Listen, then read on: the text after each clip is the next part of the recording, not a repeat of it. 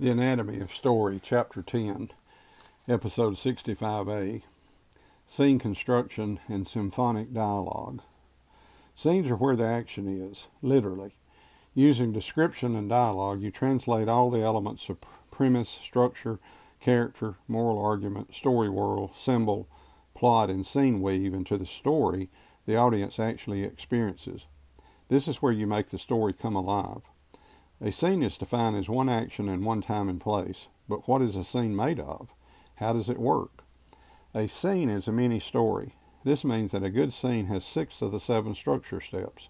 The exception is self-revelation, which is reserved for the hero near the end of the story. The self-revelation step within a scene is usually replaced by some twist, surprise, or reveal. Constructing the scene.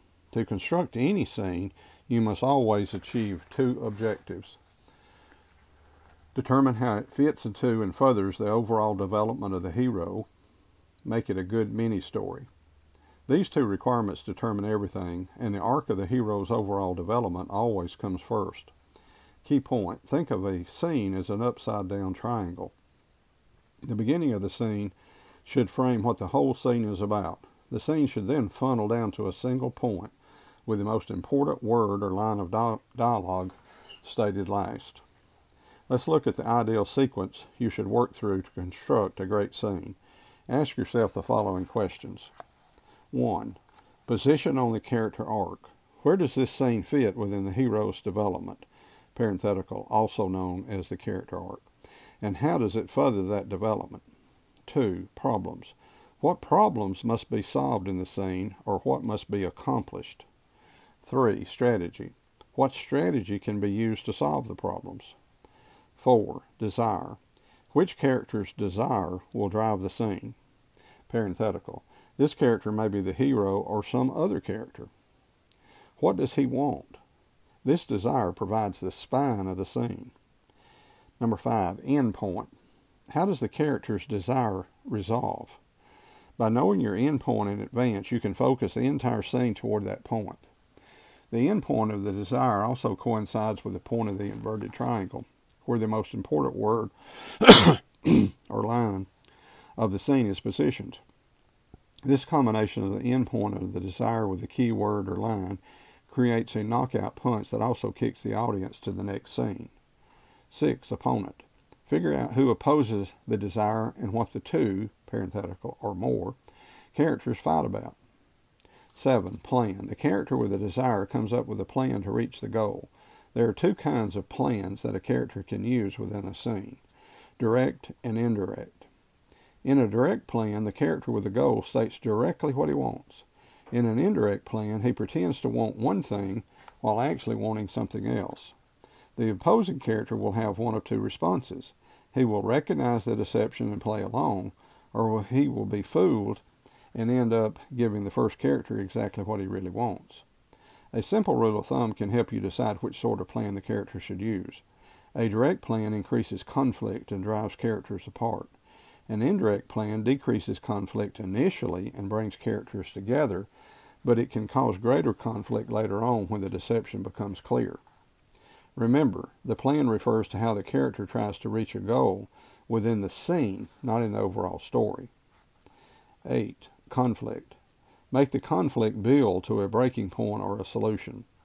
9. Twist or reveal. Occasionally, the characters or the audience, or both, are surprised by what happens in the scene, or one character tells another off. This is a kind of self-revelation moment in a scene, but it is not final and may even be wrong. Note that many writers, in an attempt to be realistic, start the scene early and build slowly toward the main conflict. This doesn't make the scene realistic. It makes it dull. Key point. Start the scene as late as possible without losing any of the key structure elements you need. Complex or subtext scenes. The classic definition of subtext is a scene where the characters don't say what they really want. This may be true, but it doesn't tell you how to write it. The first thing to understand about subtext is that conventional wisdom is wrong. It's not always the best way to write the scene. Subtext characters are usually afraid, in pain, or simply embarrassed to say what they really think or want. If you want a scene with maximum conflict, don't use subtext. On the other hand, if it's right for your particular characters and the scene they are in, by all means use it. A subtext scene is based on two structural elements, desire and plan. For maximum subtext, try these techniques. Give many characters in the scene a hidden desire. These desires should be in direct conflict with one another. For example, A is secretly in love with B, but B is secretly in love with C. Have all the characters with hidden desires use an indirect plan to get what they want. They say one thing while really wanting something else. They may be trying to fool the others, or they may use subterfuge they know is obvious, but hope the artifice is charming enough to get them what they really want. Dialogue. Once you've constructed the scene, you use description and dialogue to write it. The fine art of description is not within the scope of a book on story, but dialogue is. Dialogue is among the most misunderstood of writing tools. One misconception has to do with dialogue's function in the story. Most writers ask their dialogue to do the heavy lifting, the work that the story structure should do. The result is dialogue that sounds stilted, forced, and phony. But the most dangerous misconception about dialogue is the reverse of asking it to do too much. It is the mistaken belief that good dialogue is real talk. Key point, dialogue is not real talk. It is highly selective language that sounds like it could be real. Key point, good dialogue is always more intelligent, wittier, more metaphorical, and better argued than in real life. Even the least intelligent or uneducated character, let me start over with that sentence. Even the least intelligent or uneducated character speaks at the highest level at which that person is capable. Even when a character is wrong, he is wrong more eloquently than in real life. Like symbol, dialogue is a technique of the small. When laid on top of structure, character, theme, story world, symbol, plot, and scene weave, it is the subtlest of the storyteller's tools, but it also packs tremendous punch. Dialogue is best understood as a form of music. Like music, dialogue is communication with rhythm and tone. Also like music, dialogue is best when it blends a number of tracks at once. The problem most writers have is that they write their dialogue on only one track, the melody. This is dialogue that explains what is happening in the story. One-track dialogue is a mark of mediocre writing. Great dialogue is not a melody but a symphony, happening on three major tracks simultaneously. The three tracks are story dialogue, moral dialogue, and keywords or phrases. Track 1, story dialogue, melody. Story dialogue, like melody and music, is the story expressed through talk. It is talk about what the characters are doing. We tend to think of dialogue as being opposed to action. Actions speak louder than words, we say, but talk is a form of action. We use story dialogue when characters talk about the main action line, and dialogue can even carry the story, at least for short periods of time. You write story dialogue the same way you construct a scene. Character 1, who is the lead character of the scene, and not necessarily the hero of the story, states his desire. As the writer, you should know the end point of that desire, because this gives you the line on which the dialogue of the scene, the spine, will hang. Character 2 speaks against the desire. Character 1 responds with dialogue that uses a direct or indirect plan to get what he wants. Conversation between the two becomes more heated as the scene progresses, ending with some final words of anger or resolution. An advanced dialogue technique is to have the scene progress from dialogue about action to dialogue about being. Or to put it another way, it goes from dialogue about what the characters are doing to dialogue about who the characters really are. When the scene reaches the hottest point, one of the characters says some form of the words, "You are," ... He then gives details of what he thinks about the other person, such as, "You are a liar," or "You are a no-good sleazy ... or "You are a winner." Notice that this shift immediately deepens the scene because the characters are suddenly talking about how their actions define who they essentially are as human beings. The character making the claim, "You are ... is not necessarily right, but just a simple statement makes the audience sum up what they think of these characters so far in the story. This technique is a kind of self-revelation within the scene, and it often includes talk about values, parenthetical, see track 2, moral dialogue. This shift from action to being is not present in most scenes, but it is usually present in key scenes. Let's look at an example of this shift in a scene from The Verdict.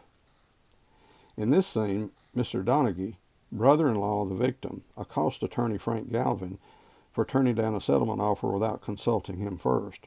We come in about halfway through the scene. It's interior courthouse corridor. It's daytime.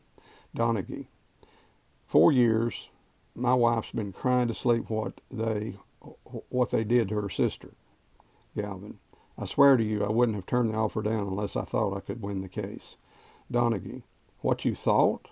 What you thought? I'm a working man. I'm trying to get my wife out of town. We hired you. We're paying you. I got to find out from the other side they offered $200. Galvin: I'm going to win this case. Missed, Mr. Donaghy. I'm going to the jury with a solid case, a famous doctor and an expert witness, and I'm going to win $800,000. Donaghy: You guys, you're all the same. The doctors at the hospital, you. It's what I'm going to do for you, but you screw up. We did the best we could. I'm dreadfully sorry, and people like me live with your mistakes the rest of our lives. Track 2, moral dialogue, harmony. Moral dialogue is talk about right and wrong action and about values, or what makes a valuable life. It's equivalent in music to harmony in that it provides depth, texture, and scope to the melody line. In other words, moral dialogue is not about story events. It's about the character's attitude toward those events. Here's the sequence in moral dialogue. Character 1 proposes or takes a course of action. Character 2 opposes that action on the grounds that it is hurting someone. The scene constitutes as each attacks and defends. The scene continues as each attacks and defends, with each giving reasons to support his position. During moral dialogue, characters invariably express their values, their likes or dislikes. Remember, a character's values are actually expressions of a deeper vision of the right way to live. Moral dialogue allows you, at the most advanced level, to compare in argument not just 2 or more actions, but 2 or more ways of life. Track 3, keywords, phrases, taglines, and sounds. Repetition, variation, and leitmotif. Keywords, phrases, taglines, and sounds are the third track of dialogue. These are words with the potential to carry special meaning, symbolically or thematically, the way a symphony uses certain instruments, such as the triangle, here and there for emphasis. The trick to building this meaning is to have your character say the word many more times than normal. The repetition, especially in multiple contexts, has a cumulative effect on the audience. A tagline is a single line of dialogue that you repeat many times over the course of the story.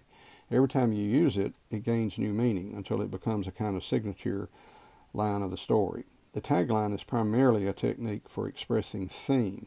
Some classic taglines are: round up the usual suspects, I stick my neck out for nobody, and here's looking at you, kid, from Casablanca. From Cool Hand Luke, what we've got here is a failure to communicate. From Star Wars, may the Force be with you. From Field of Dreams, if you build it, he will come. The Godfather uses 2 taglines. I'll make him an offer he can't refuse, and it's not personal, it's business. Butch Cassidy and Sundance Kid shows us a textbook example of how to use the tagline. When the line is first uttered, it has no special meaning. After robbing a train, Butch and Sundance can't shake a posse. Butch looks back at the men way off in the distance and says, "Who are those guys?" A while later, the posse is even closer, and Sundance repeats the line, this time with a hint of desperation. As the story progresses, it becomes clear that Butch and Sundance's main task is to figure out the identity of those guys. Those guys aren't just another posse our heroes can easily lose. They are the future stage of society. They are all-star lawmen from all over the American West, hired by a corporate boss back east that Butch, Sundance, and the audience never even meet.